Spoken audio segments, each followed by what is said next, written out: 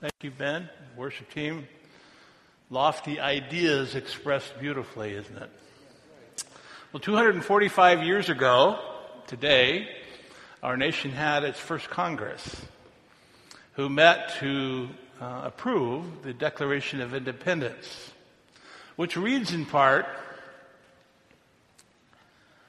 "For we hold these truths to be self-evident, that all men are created equal, that they are endowed by their Creator with certain inalienable rights, that among these are life, liberty, and the pursuit of happiness, that to secure these rights, governments are instituted among men, deriving their just powers from the consent of the governed."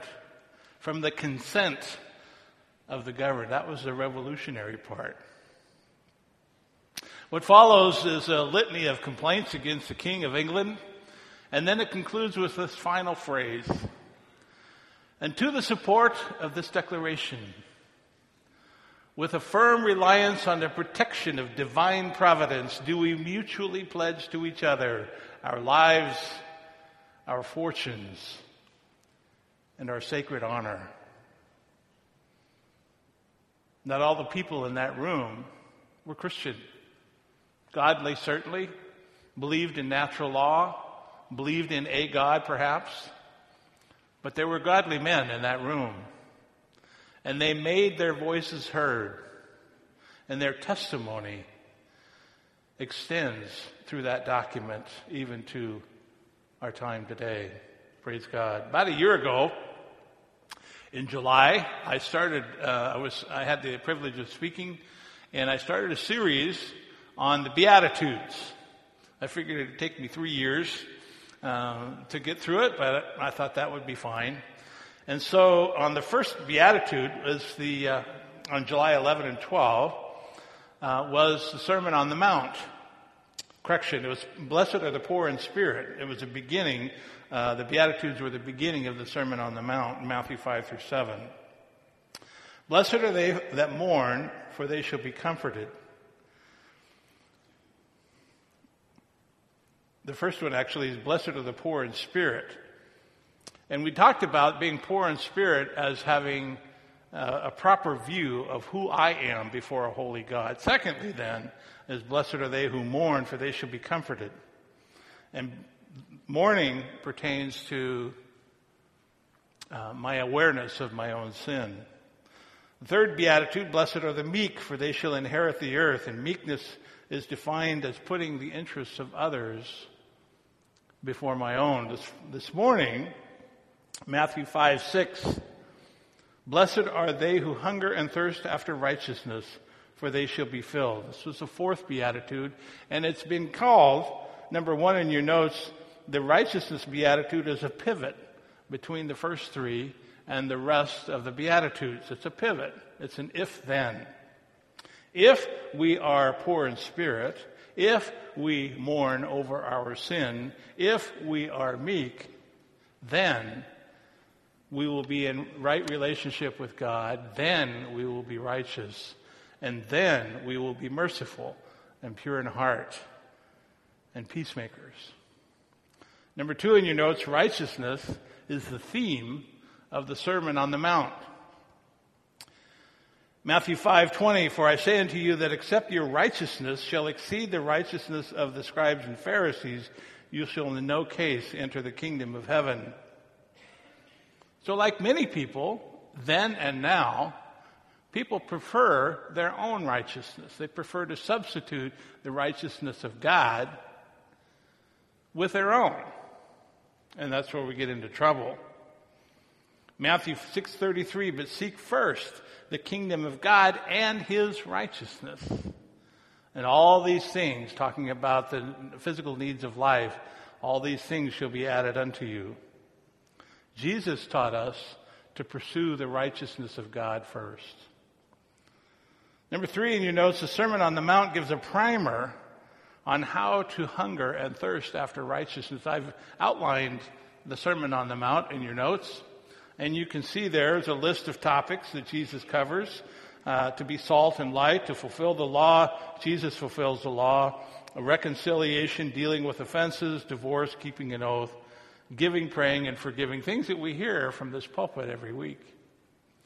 Topics pertaining to righteousness. And as I went through that, including the warnings that are at the end, don't take the easy route and beware of false prophecy, I wonder what would happen if we were to take that list, those topics, perhaps assume a sensitivity, awareness of those topics where we could do some improvement, we could have some work on. Put those topics before God and pray over them and say, God, where could I do better? We are able to move the dial individually in our own practice of righteousness. If we were to all do that, I wonder, first of all, what the impact would be on our families. And I wonder what the impact would be in our church, the impact of the church in our community. And I wonder what our impact would be in the world. Interesting to think about. Number 4, in your notes, the Holy Spirit is commissioned to promote righteousness. To promote righteousness. John 16:8. And when he is come, meaning the Holy Spirit, he will reprove the world of sin and of righteousness and of judgment. Of sin because they believe not on me. Of righteousness because I go to my Father and you see me no more. Of judgment because the prince of the world is judged. Number 5 in your notes, our sin nature prefers to pursue its own righteousness. Our sin nature prefers us to pursue its own righteousness. But this is Jesus talking to a lawyer, and the lawyer asked, well then, but he, willing to justify himself, said unto Jesus, and who is my neighbor? And what follows after that, Jesus gives the parable of the Good Samaritan. Later in Luke 18:9, in a different passage, Jesus spoke a parable unto the crowd, and he described he spoke this parable unto those who trusted in themselves that they were righteous and despised others. And what followed was the parable of the publican and the Pharisee who went to the temple to pray. You recall the Pharisee was judgmental. He said, I'm grateful to you, God, that I fast twice a week and I do all these holy things, and I'm not like this bad guy over here.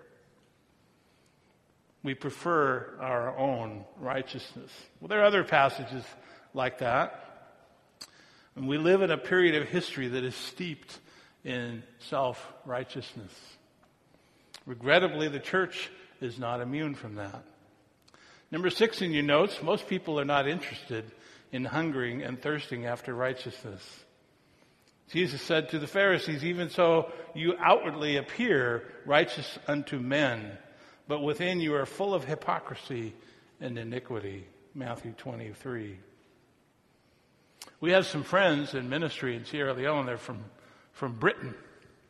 And guy has a British name. It's called Nigel. And he worked for an NGO in Freetown for most of his career. He decided to go out on his own, so he bought 30 acres of land out in the country. And he was going to do the habitat thing, Jimmy Carter thing, and build houses for people in slums. And so they go out to the slum, and they set up all kinds of business. They have a bakery and an auto mechanics place and all these different building and construction and garbage pickup even, which is very useful in Africa. But anyway, they have all these businesses, and they can employ people from the slums so that they can support themselves. It's a really good idea. And they have certain criteria. Most of the people that they deal with are Muslim. Sierra Leone is 80% Muslim. And so oftentimes the families will come with more than one wife. And they'll say, well, you don't have to get rid of a wife, but you can't add any more if you come to this compound. And when you come here, you have to work. You have to support yourself. And you have to attend some type of faith service. They build a church on the compound. Most of the people are Muslim, but you can go out to the community for that. And they're encouraging people to join the church and become part of that ministry. Well, the ministry has been in effect for several years, and I communicate with them every time I go there, and how are things going, and we share certain resources. And they've had some surprising results. When they go to the slums, they're given a group of people that they interview, and they'll probably take a tenth of the people that they interview. And of those people that they interview, once they agree to come to this compound, they have to sign a contract stipulating the criteria that I just described. And what they've discovered that there are certain people who are just probably better off living in the slums. Well, I don't want to add another wife, a man will say, but I'd like to exchange this one here for a younger model. Okay, well, you get to go back to the slums. Well, I appreciate that you've taught me the skill and that I can support myself and earn a living, but stealing is just so much easier. I'd rather do that. Yeah, okay, well, you can go back to the slums. Pursuing even a modest, righteous lifestyle involves shifting how we think, involves changing behavior. And that can be really hard. It requires sacrifice and commitment. And pursuing righteousness under God's standard is a price that many people are not willing to pay. Well, I'm going to follow that now with practical steps for pursuing righteousness. I've talked about the detail that Jesus gave in the Sermon on the Mount and some objections to pursuing righteousness. So let me talk a little bit now about some of the practical steps. Before Sue and I moved to Oregon in 1994, I worked at a large hospital in Tacoma. And the administrator for this hospital was a big fan of skunk works. Now, if you've been very long in business, that's a term that might be familiar to you. It's this notion that you isolate a group of individuals to produce a particular product or to solve a particular problem. Skunk Works actually began in the Second World War at Lockheed, where they needed to build a fighter that would compete with the enemies, and so they Lockheed built the P-38 Lightning fighter, which was the most prolific airplane built during the Second World War. It could fly longer, could fly faster, and carry more ordnance. Skunk Works has also been credited with the development of Google and of those little banana computers from back in the 80s, and for Post-it notes from 3M. So our administrator said, well, let's use this idea to develop healthcare services in our community that will benefit patients. That sounded fun. So I applied for a grant to develop an inpatient smoking cessation clinic. Inpatient smoking cessation, where you get people who are smokers, want to quit, and you bring them in the hospital. We isolated the rehab unit, which wasn't in use on the weekend anyway. It had a nice hot tub and some nice facilities. We'll put you in there, we'll teach you how to stop smoking, and then follow through for 6 months on an outpatient basis. Well, it wasn't successful. Our statistics after a year were roughly slightly better than people who quit on their own. So it was a kind of an expensive solution, so we bagged it. We didn't do it anymore, but I was interested in the process of learning how you pursue and how you treat people with addiction. And one of the things that I learned is about this 12-step philosophy, the 12-step approach. And addiction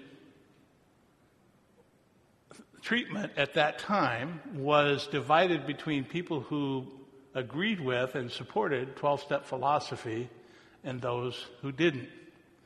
12-step was originally was called Alcoholics Anonymous, still is, and was developed by a couple of guys, Bill Wilson and Dr. Bob Smith in the 30s. He was a surgeon, And they worked together with a Christian group to develop these 12 steps. And if you're familiar with it, there's 12-step program is actually a kind of secular way to pursue righteousness. And there's a lot of Christian elements, and it's been sort of neutralized with language. Instead of reference to God, it's a reference to a higher power.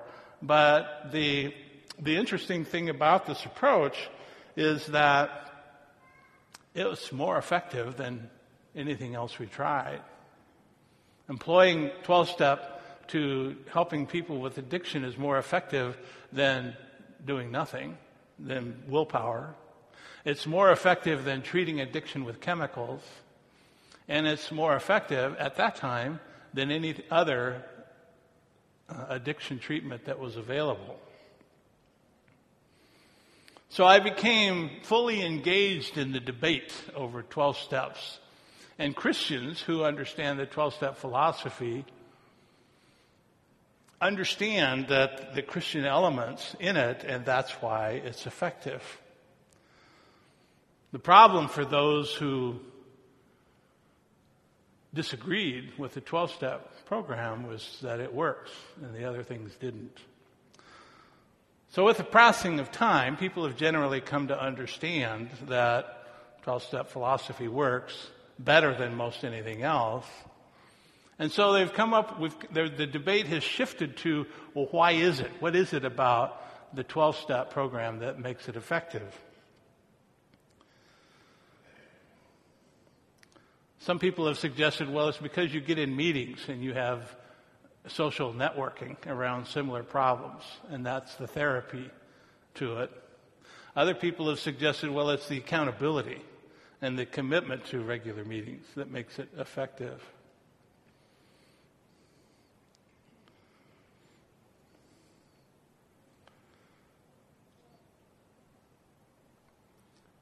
Some people have suggested that it's the practical innovations that are used, but Christians generally understand that it's because of godly principles that are introduced in the concept. All truth is God's truth.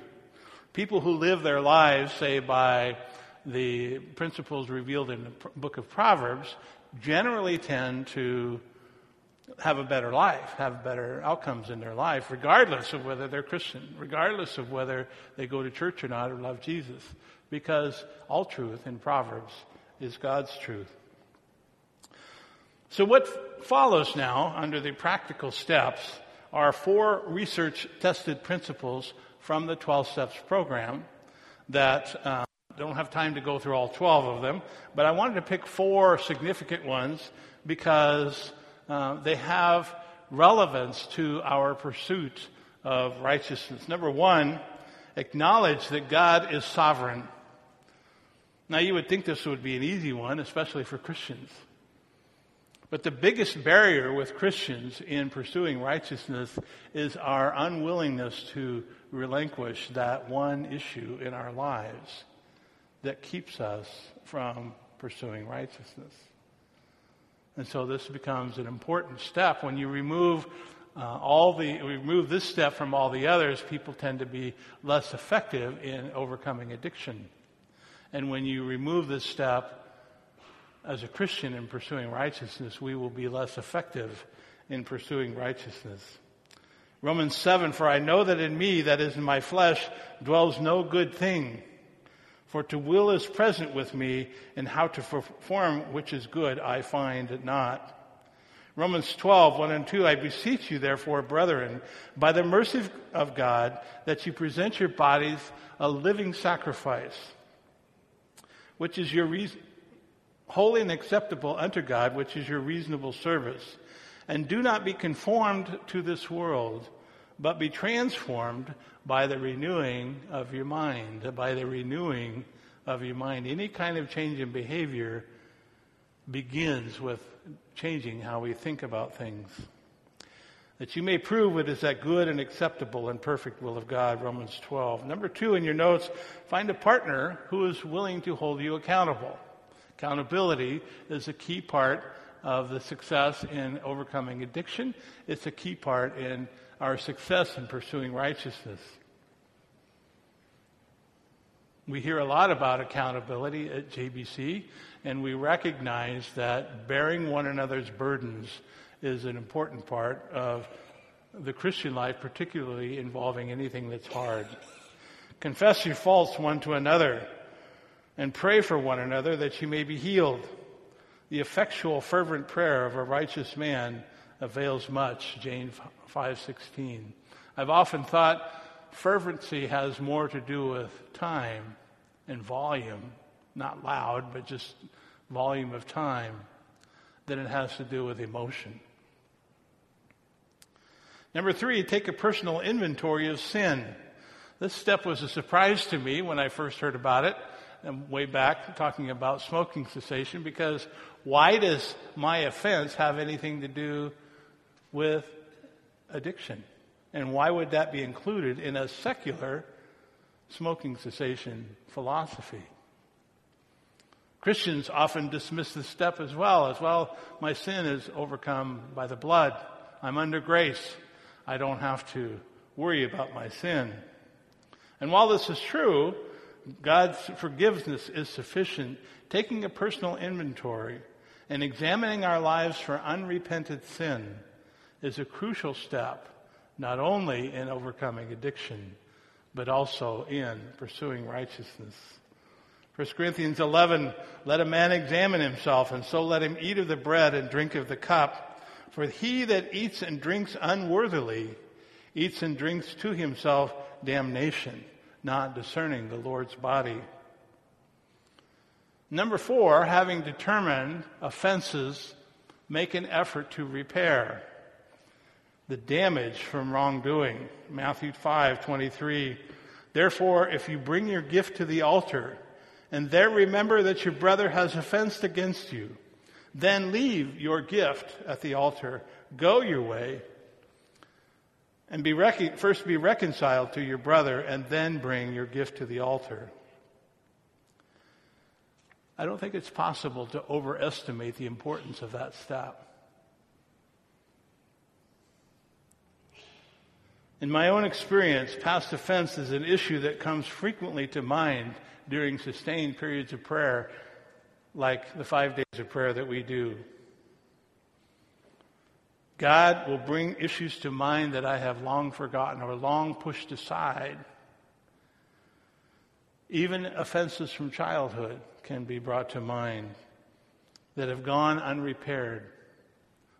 Fellowship that needs to be restored. And those offenses have the potential to interfere not only with my prayer life, but also my effectiveness in God's work. About 3 decades ago, Sue and I attended another church in another state, and I was asked to serve on the board of elders. I was given the responsibility for fellowship. This board was organized that way. Each person had a particular task in the church, and I was given fellowship. I was the young guy on the board. And fellowship meant that we just organized social gatherings on a regular basis, had a potluck every month, and we did events around the holidays. This church had an Easter brunch that they did every year. Been doing it for 20 years. And the same 2 ladies had organized this Easter brunch for 20 years, all 20 years. And every year it was done exactly the same way. They even had the same table decorations. When the brunch was over, they would box up the table decorations like sacred relics and put them in storage so they could be used next year. Very traditional. Well, this particular year, our church was under a construction program, and so we were meeting in a nursing home. And the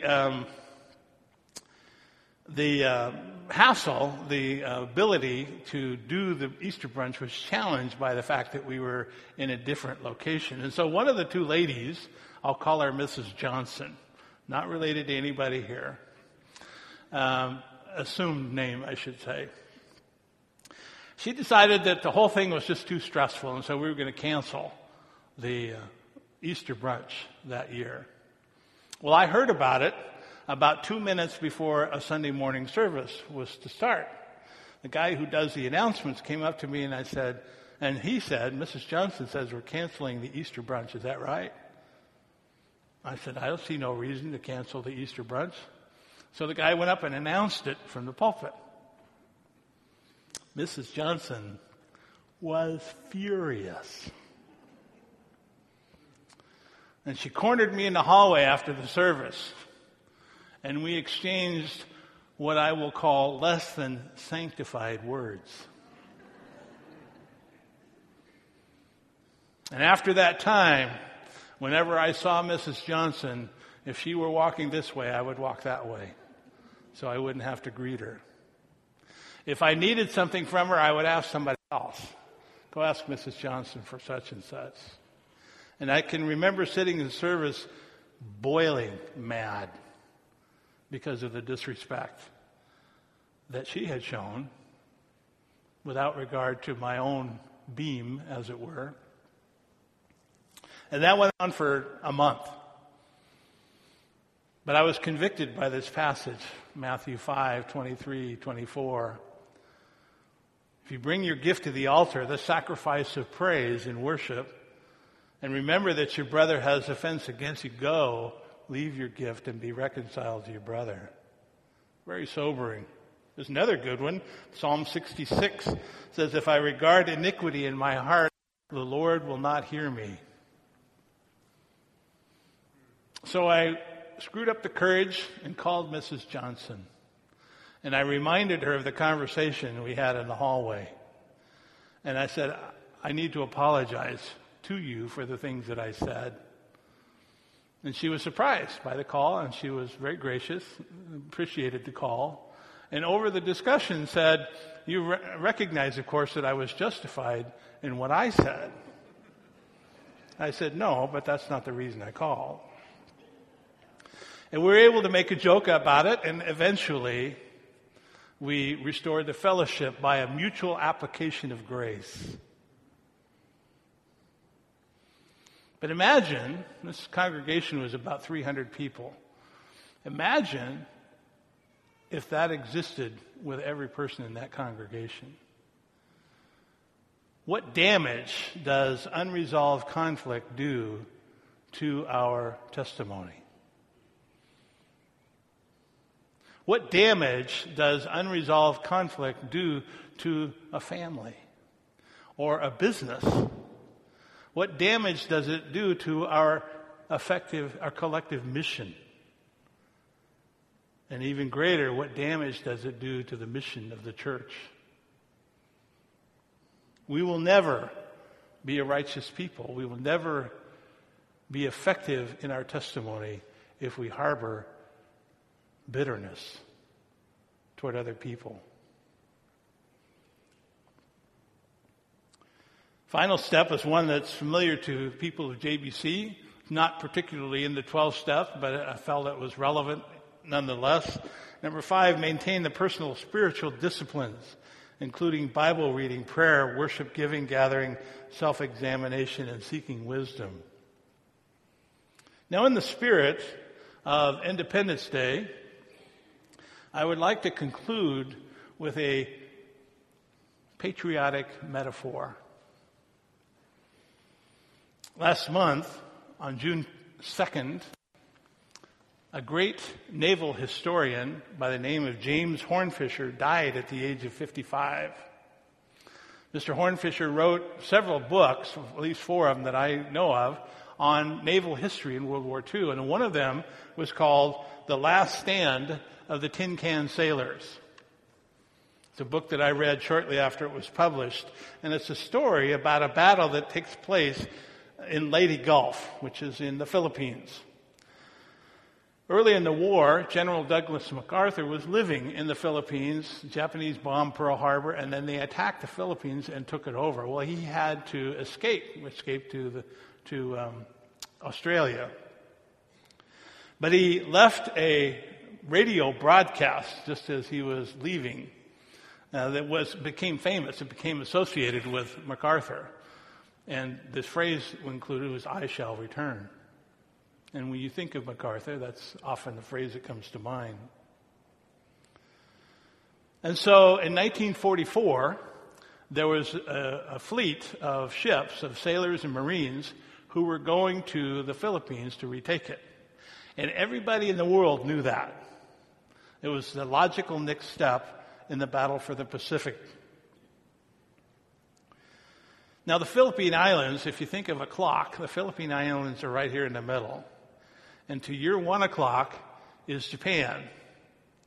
And way off to the east is the Hawaiian Islands at 3 o'clock, roughly. And at 6 o'clock is Australia.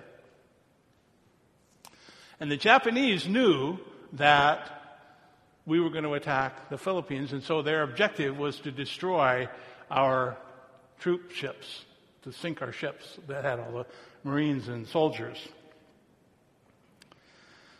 And so the Japanese sent their biggest ships, what I refer to as sort of comparably as the semi-trucks, the aircraft carriers, to Hawaii as a feint, as a fake. And the intent was to draw off the big ships from the Philippines so that they would be more successful in attacking the troops.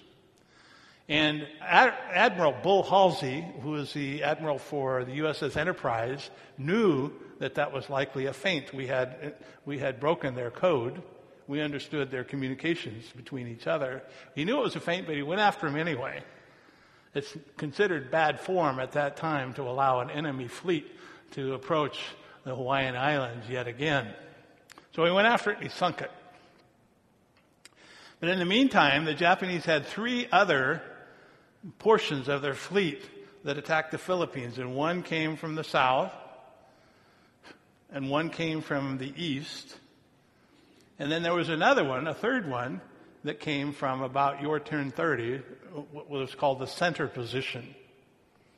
Now in the south and the east, again, we knew it was coming. We had a substantial Navy fleet there, and they handled the attack just fine. But this 1030, this center position, was weak. We weren't expecting it. And so it was guarded by a group of ships called escort. There were escort carriers and destroyers. So a destroyer is an escort vessel, and its job is to run a picket fence around a fleet while it's underway. And it's the first line of defense against submarine attack or airplanes that would attack the main fleet. So it has to move fast. It has to go to where the threat's coming from. And so it's built for speed. And because it's built to run fast, it has thin hull, it has low weight. And they traded off defense for speed. The legend has it that at that time, if an enemy shell were to fired against a destroyer, that it could penetrate the hull, go through the ship, and outside the other hull without ever exploding, without ever triggering the firing mechanism. They weren't really good at surviving attack. And the sailors who sailed them call them, for that reason, they call them tin cans. Last stand of the tin can sailors. So here you have this major Japanese fleet consisting of cruisers, which you could compare to, say, a U-Haul moving van. And then you have, up against them, you have light carriers, which would be like a Chevy Malibu, and destroyers. Think Volkswagen Beetle. Classic struggle of David versus Goliath. There was a captain, Ernest Evans, a skipper of the USS Johnston, a destroyer, saw the threat. He saw this fleet coming after our troops, headed for the Philippines. And so he went out without order. He just went out and attacked by himself, little Volkswagen, going after these big ships. They had 18-inch guns. He had 5-inch guns for planes. And other destroyers saw what was going on, so they joined him. And a light cruiser joined him. And they attacked this Japanese fleet.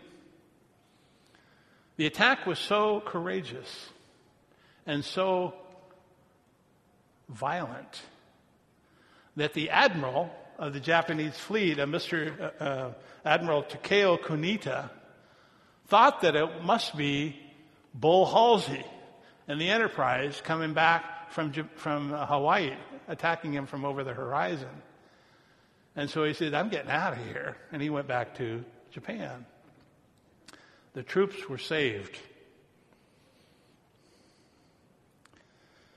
In the meantime, the U.S. lost 1,000 sailors and 4 ships. Their names worth mentioning: the USS Robert Johnston, the USS Hull, the USS Samuel B. Roberts, all destroyers, and the light carrier USS Gambier Bay. In his lifetime, historian James Hornfisher described the battle off Samar, the island where the battle occurred was near Samar Island. He said it's what Americans are capable of when their backs are against the wall. These sailors saw a need, and they made themselves willing, and they paid the sacrifice. It's compared to the story of David and Goliath, except that in the story of David and Goliath, it's not really a contest between David and Goliath. It's between Goliath and David's God. And David was a vessel, useful to the master and prepared for every good work. David was willing. David was courageous. And David was righteous. This Independence Day, you and I are engaged in another great struggle, great contest for the heart of our people and the soul of our nation. The weapons of this war are not to be found in protests, in the ballot box, or in blistering social commentary on Facebook. There is a place for Christians to speak, as was evident back in the Declaration of Independence. The Christians were there, the Christians were present, the Christians were salt and light. But our standard is with love, giving preference to one another, honor, and looking at the beam in our own eye first. The weapons of our warfare are not carnal, but mighty through God to the pulling down of strongholds, casting down imaginations and every high thing that exalts itself against the knowledge of God, and bringing into captivity every thought to the obedience of Christ. Would to God this morning, each of us take stock to our own commitment to hunger and thirst after righteousness, and to engage the enemy of the bride of Christ with willingness, with courage, and with righteousness, with all the weapons we have at our disposal, to the honor and glory of Jesus Christ. Amen. Let's pray. I thank you, Lord, for our country. I thank you for the privilege that we have to live here, and I just thank you for the beacon of light that this country has been to the world. We were told once that America is great because she is good. And when she ceases to be good, she will cease to be great. I pray that you would fill our nation with people who hunger and thirst for righteousness. That we would change our families, we would change our communities, and we would change our nation, we would change our world. I just pray to this end that you would be glorified in all that we do. In Jesus' name, amen.